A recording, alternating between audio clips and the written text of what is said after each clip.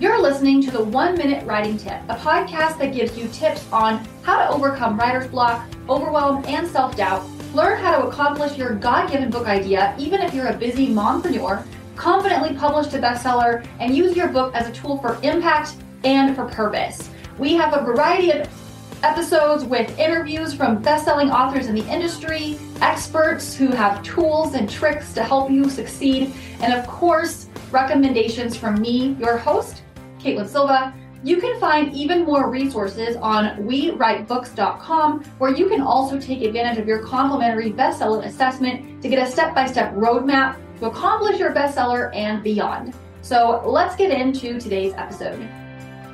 And welcome back to the 1 Minute Writing Tip podcast. I'm super excited for today's author guest. I'm talking to Joshua Rutherford. Josh has wanted to be a writer all his life from an early age, and his imagination has just taken flight, allowing him to dream up worlds and universes expansive enough to hold many character settings and stories, which sounds amazing. From refugees and assassins to knights and kings, Josh has always thought to integrate his beliefs and experiences into the tapestry of his writing. As an unapologetic introvert, he gives special attention to the shy, quiet underdogs of the world, as his protagonists hail from diverse environments where they often find themselves overlooked or misunderstood. Wow, that sounds extremely interesting. Josh, thank you so much for joining me. It's such an honor to have you. Oh, thank you so much, Caitlin. It's a pleasure to be here.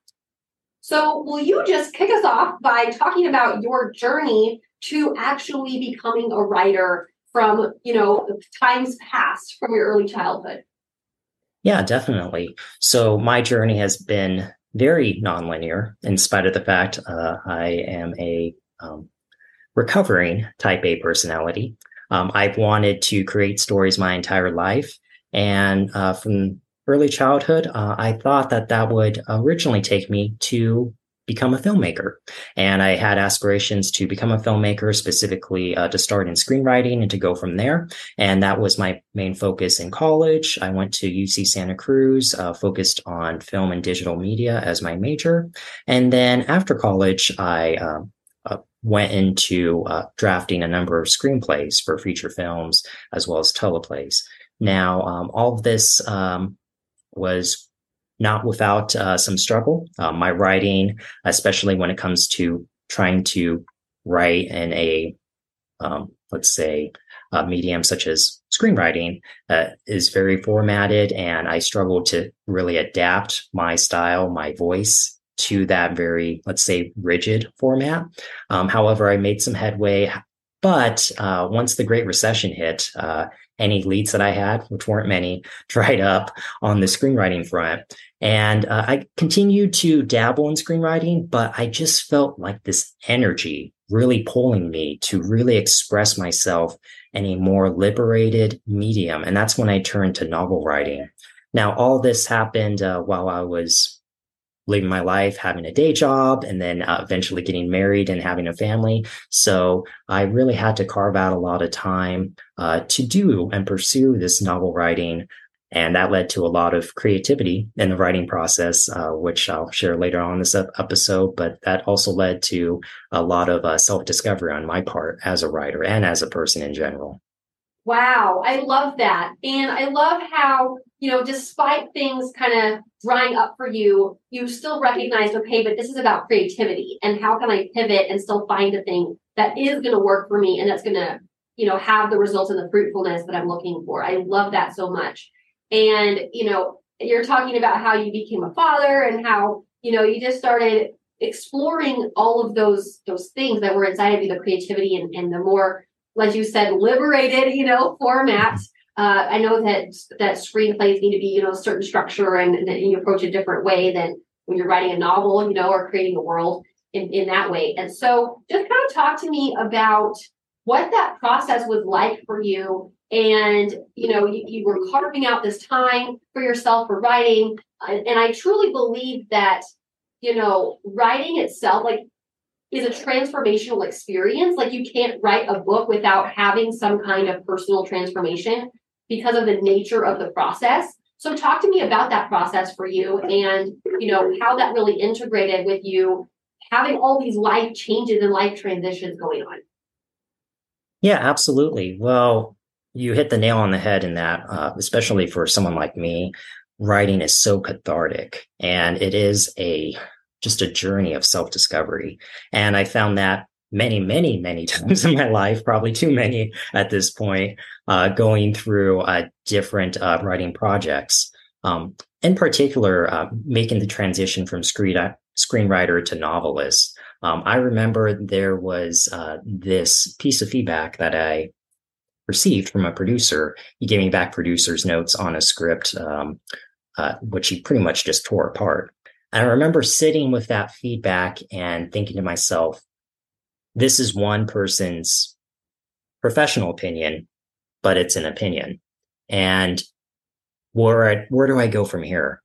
And that really served as the catalyst for me penning my first novel. And what is kind of I won't say ironic, but let's just say off the heels of that criticism of one screenplay, which was completely torn apart, my inspiration for writing my first novel was from the story of another screenplay that was also torn apart. So not to self-sabotage myself or to pick on like stories that were kind of tossed into the heap, but every story that I tried to craft and have within myself, I just feel that there's so much there.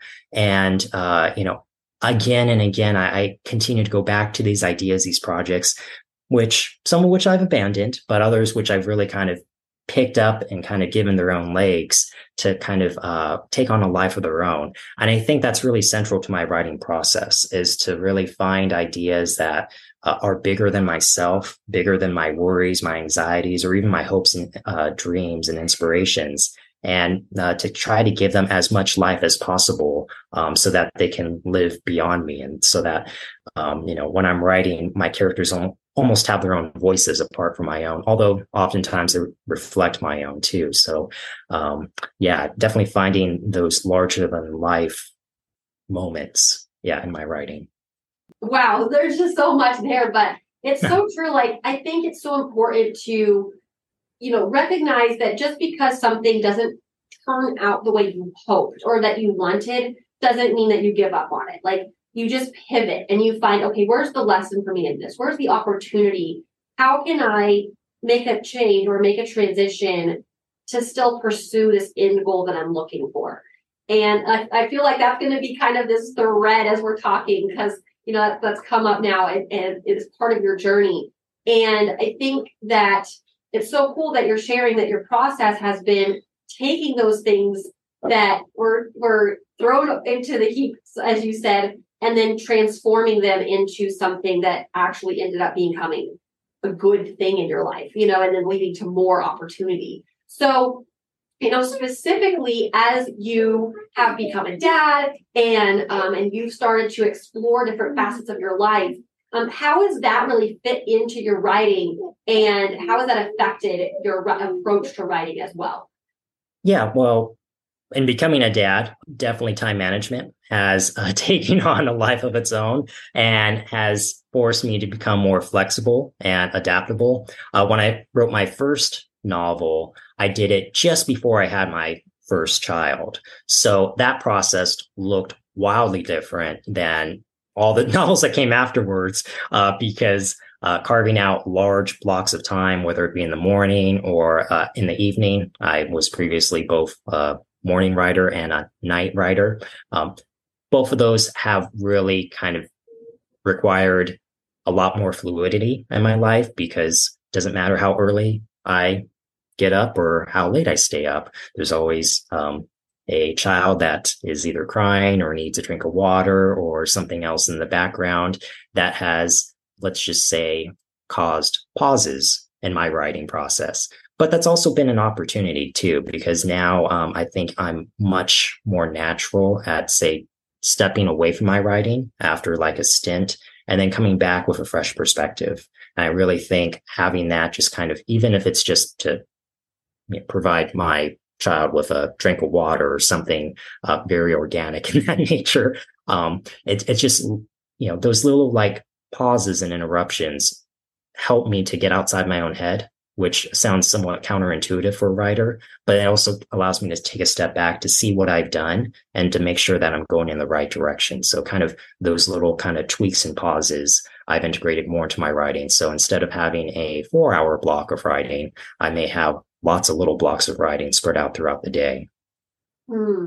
Yeah, no, I love that. And I can relate so much because, I'm a busy mom and I have my kiddos at home frequently. Well, actually all the time, but I mean, sometimes they go out and do things. But yeah, I completely understand what you mean. And it's about, being more intentional as well, I think, and, really looking at your time from a different perspective. And I think you hit the nail on the head with that too, is that when you have children and you have, parental responsibilities, all of a sudden, they're your priority. Like they come first, but your writing is still really important. And so it's just looking at it in a balanced way and looking at the positive outcomes and shifting your thinking around, okay, maybe I don't have in the morning and the evening, like several hours, but I do have 30 minutes here or an hour here, or, and you work it in a really intentional and purposeful kind of way. And it still works really well. And it can be something that actually ends up becoming very fruitful because, to your point, as opposed to sitting there for like hours and just kind of like getting stuck in the weeds and everything, all of a sudden you're like, oh, I have this new idea, or like something that maybe you were stuck on, all of a sudden feel like fresh juice and fresh motivation and fresh excitement. And you're like, oh, I can't wait to dive back in, because you just kind of, it's almost like you give yourself a cliffhanger, as the writer for your own story, and you can't wait to continue and kind of see where it goes. And that's, I think, super exciting and super fun. So I love that you shared that as well. So, okay, you mentioned that time has definitely shifted for you in writing, and that your actual process has kind of changed as you've had to do different things and approach it in different ways. So what would be your biggest challenges that you would say that come up for you during the writing process as you're trying to actually create your books? I'd say my biggest challenges are to stay consistent in my output. Certainly my imagination and creativity, I won't say they've been impacted, but the impact to that has not been as noticeable as, say, my output. And by that, I mean, one week I might have a lot of time to write and I might pat myself on the back and like, oh, way to go, Josh. You got so many pages done. And then the next week, because of many interruptions or conflicting responsibilities, I might not get any writing done, or the writing I get done is not to my standards. So really kind of being conscious of those checks and balances I have to do, and really managing my time and my output have been something that I've struggled with, I'll be honest. And, out of that entire process, that now my kids are 5 and 7. So it's been years and years that I've had a chance to, let's say, revisit this and refine this as much as possible. I've learned to be very, not only intentional, but very forgiving of myself and very compassionate. And that's been a struggle for me, being a recovering type A personality and recovering perfectionist, to be more of a realist as a writer. Yeah, no, I was literally thinking that as you were talking. I was thinking, yes, you have to have grace with yourself so much. And I can see that as well, especially with the screenwriter background, where you have it's so rigid and you do have to fit into, the format and the approach and the structure. And in order for it to even go on to the next level, I have to have a certain rating and just so many different facets that is challenging. And when you're used to kind of fitting into a certain box, and then all of a sudden everything kind of gets flipped upside down and changed and it's so different. It's like, whoa, how do I measure myself now? How do I measure my thinking around what I'm accomplishing and my success and all those different things? And I think it is important to be realistic and to look at your situation in a very, not like you said, not just with intention and purpose, but also with grace and compassion, and applying that same that we receive, from the Lord to ourselves in our lives, through writing and anything else we're doing through any venture. I think that's so important. It's such a good point that you made. And I think, your output just isn't going to be the same. It's just being a parent, your output, if you're a single person with no responsibilities other than just your work and whatever you're working on at home or whatever it is always going to be dynamically different than when you have, all these different other things going on. So, yeah, I 100% relate to that point. So carrying that through, talking about how you're having grace with yourself, you're doing these little tiny blocks of time as you pause and step away. What would be your top 1 to 3 kind of tips or suggestions for aspiring authors who have been wanting to write a book for a very long time, but they've been held back by like doubts and fears and struggles through that process?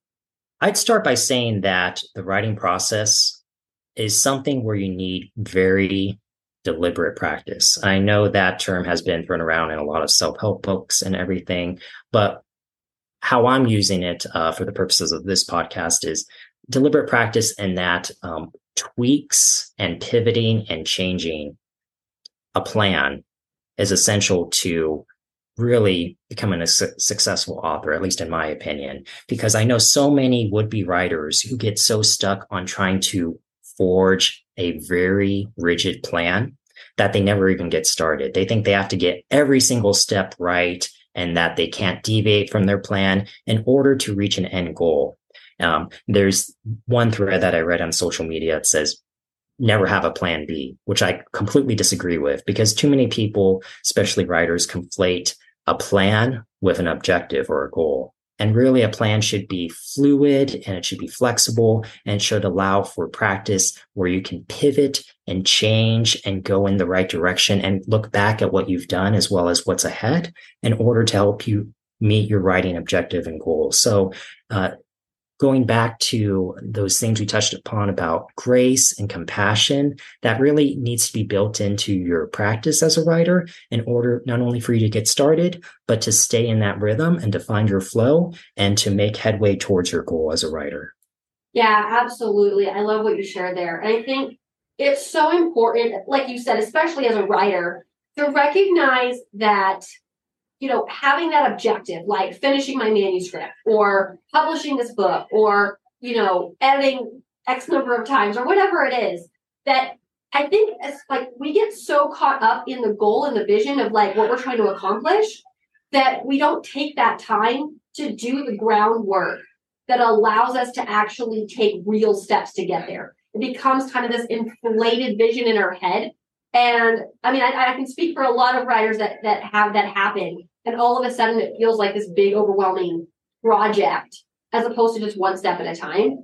And I think it's so important to take that objective and that end goal and kind of reverse engineer and break it down into, okay, it's not that I have to sit down and in 2 days over like 8 hours a day, I write this whole thing, that's totally unrealistic for most people. But I think it's more of looking at it like, okay, if I can accomplish X amount of words in like 30 minutes a day, and I just write every day for like 30 minutes a day, I can do that. Or, maybe it's a couple hours out of a whole week, like when you have a day off from your regular job or whatever, and you do sit down and you just make consistent progress. And if you get stuck on something, it's like, okay, I'm going to make a note to myself and I'm going to move on from that to the next thing that I feel inspired about or that I do feel clear on or that I can write a little bit and just get some content on the page so that you're making progress and you feel like you're staying in momentum and you're not just staying stuck, and I think you have such a good point there on like being able to pivot and take deliberate action and, continue to move forward with each step while maintaining that grace and compassion and not being like, oh, I didn't write 1,000 words today. I only wrote 500. Hey, 500 is great. You made progress, So I think that's so critical and so important. That's excellent advice for our aspiring author listeners. So as you talked about how you pinned books, there's been multiple. Are there any upcoming projects that you would like to share about or anything kind of in the works that's kind of exciting? And Yeah, definitely. Well, my current projects, I'm currently on book 3 of a 6-book series. And that first book actually came out a few years ago with the birth, now 5 years ago, more than 5 years ago with the birth of my second son. That first book in the series is called Kinghood. And that led to the second installment called Peacefall. And now I'm working on the third installment. So as being part of a 6-book series, it's very momentous and it's very epic. And I'm very excited about that.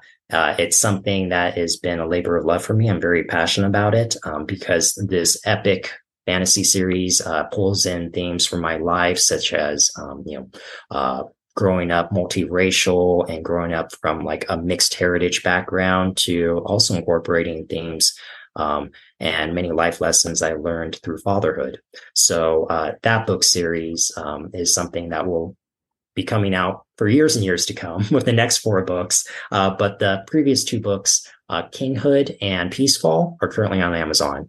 And you can find them there. And I love it. I love connecting also with audience members, and they can follow me on my social media, as well as the website, which I know we'll be sharing at the end of this episode. Yeah, absolutely. Which actually, that kind of brings me back to what we talked about in the intro about how your approach to your writing blends these different things. Like, a lot of people love, just like these huge expansive universes, or like some people really just like the more medieval type fantasy with like kings and knights and castles and horses and, kind of magic mixed in and stuff. And then some people like, other aspects of fantasy.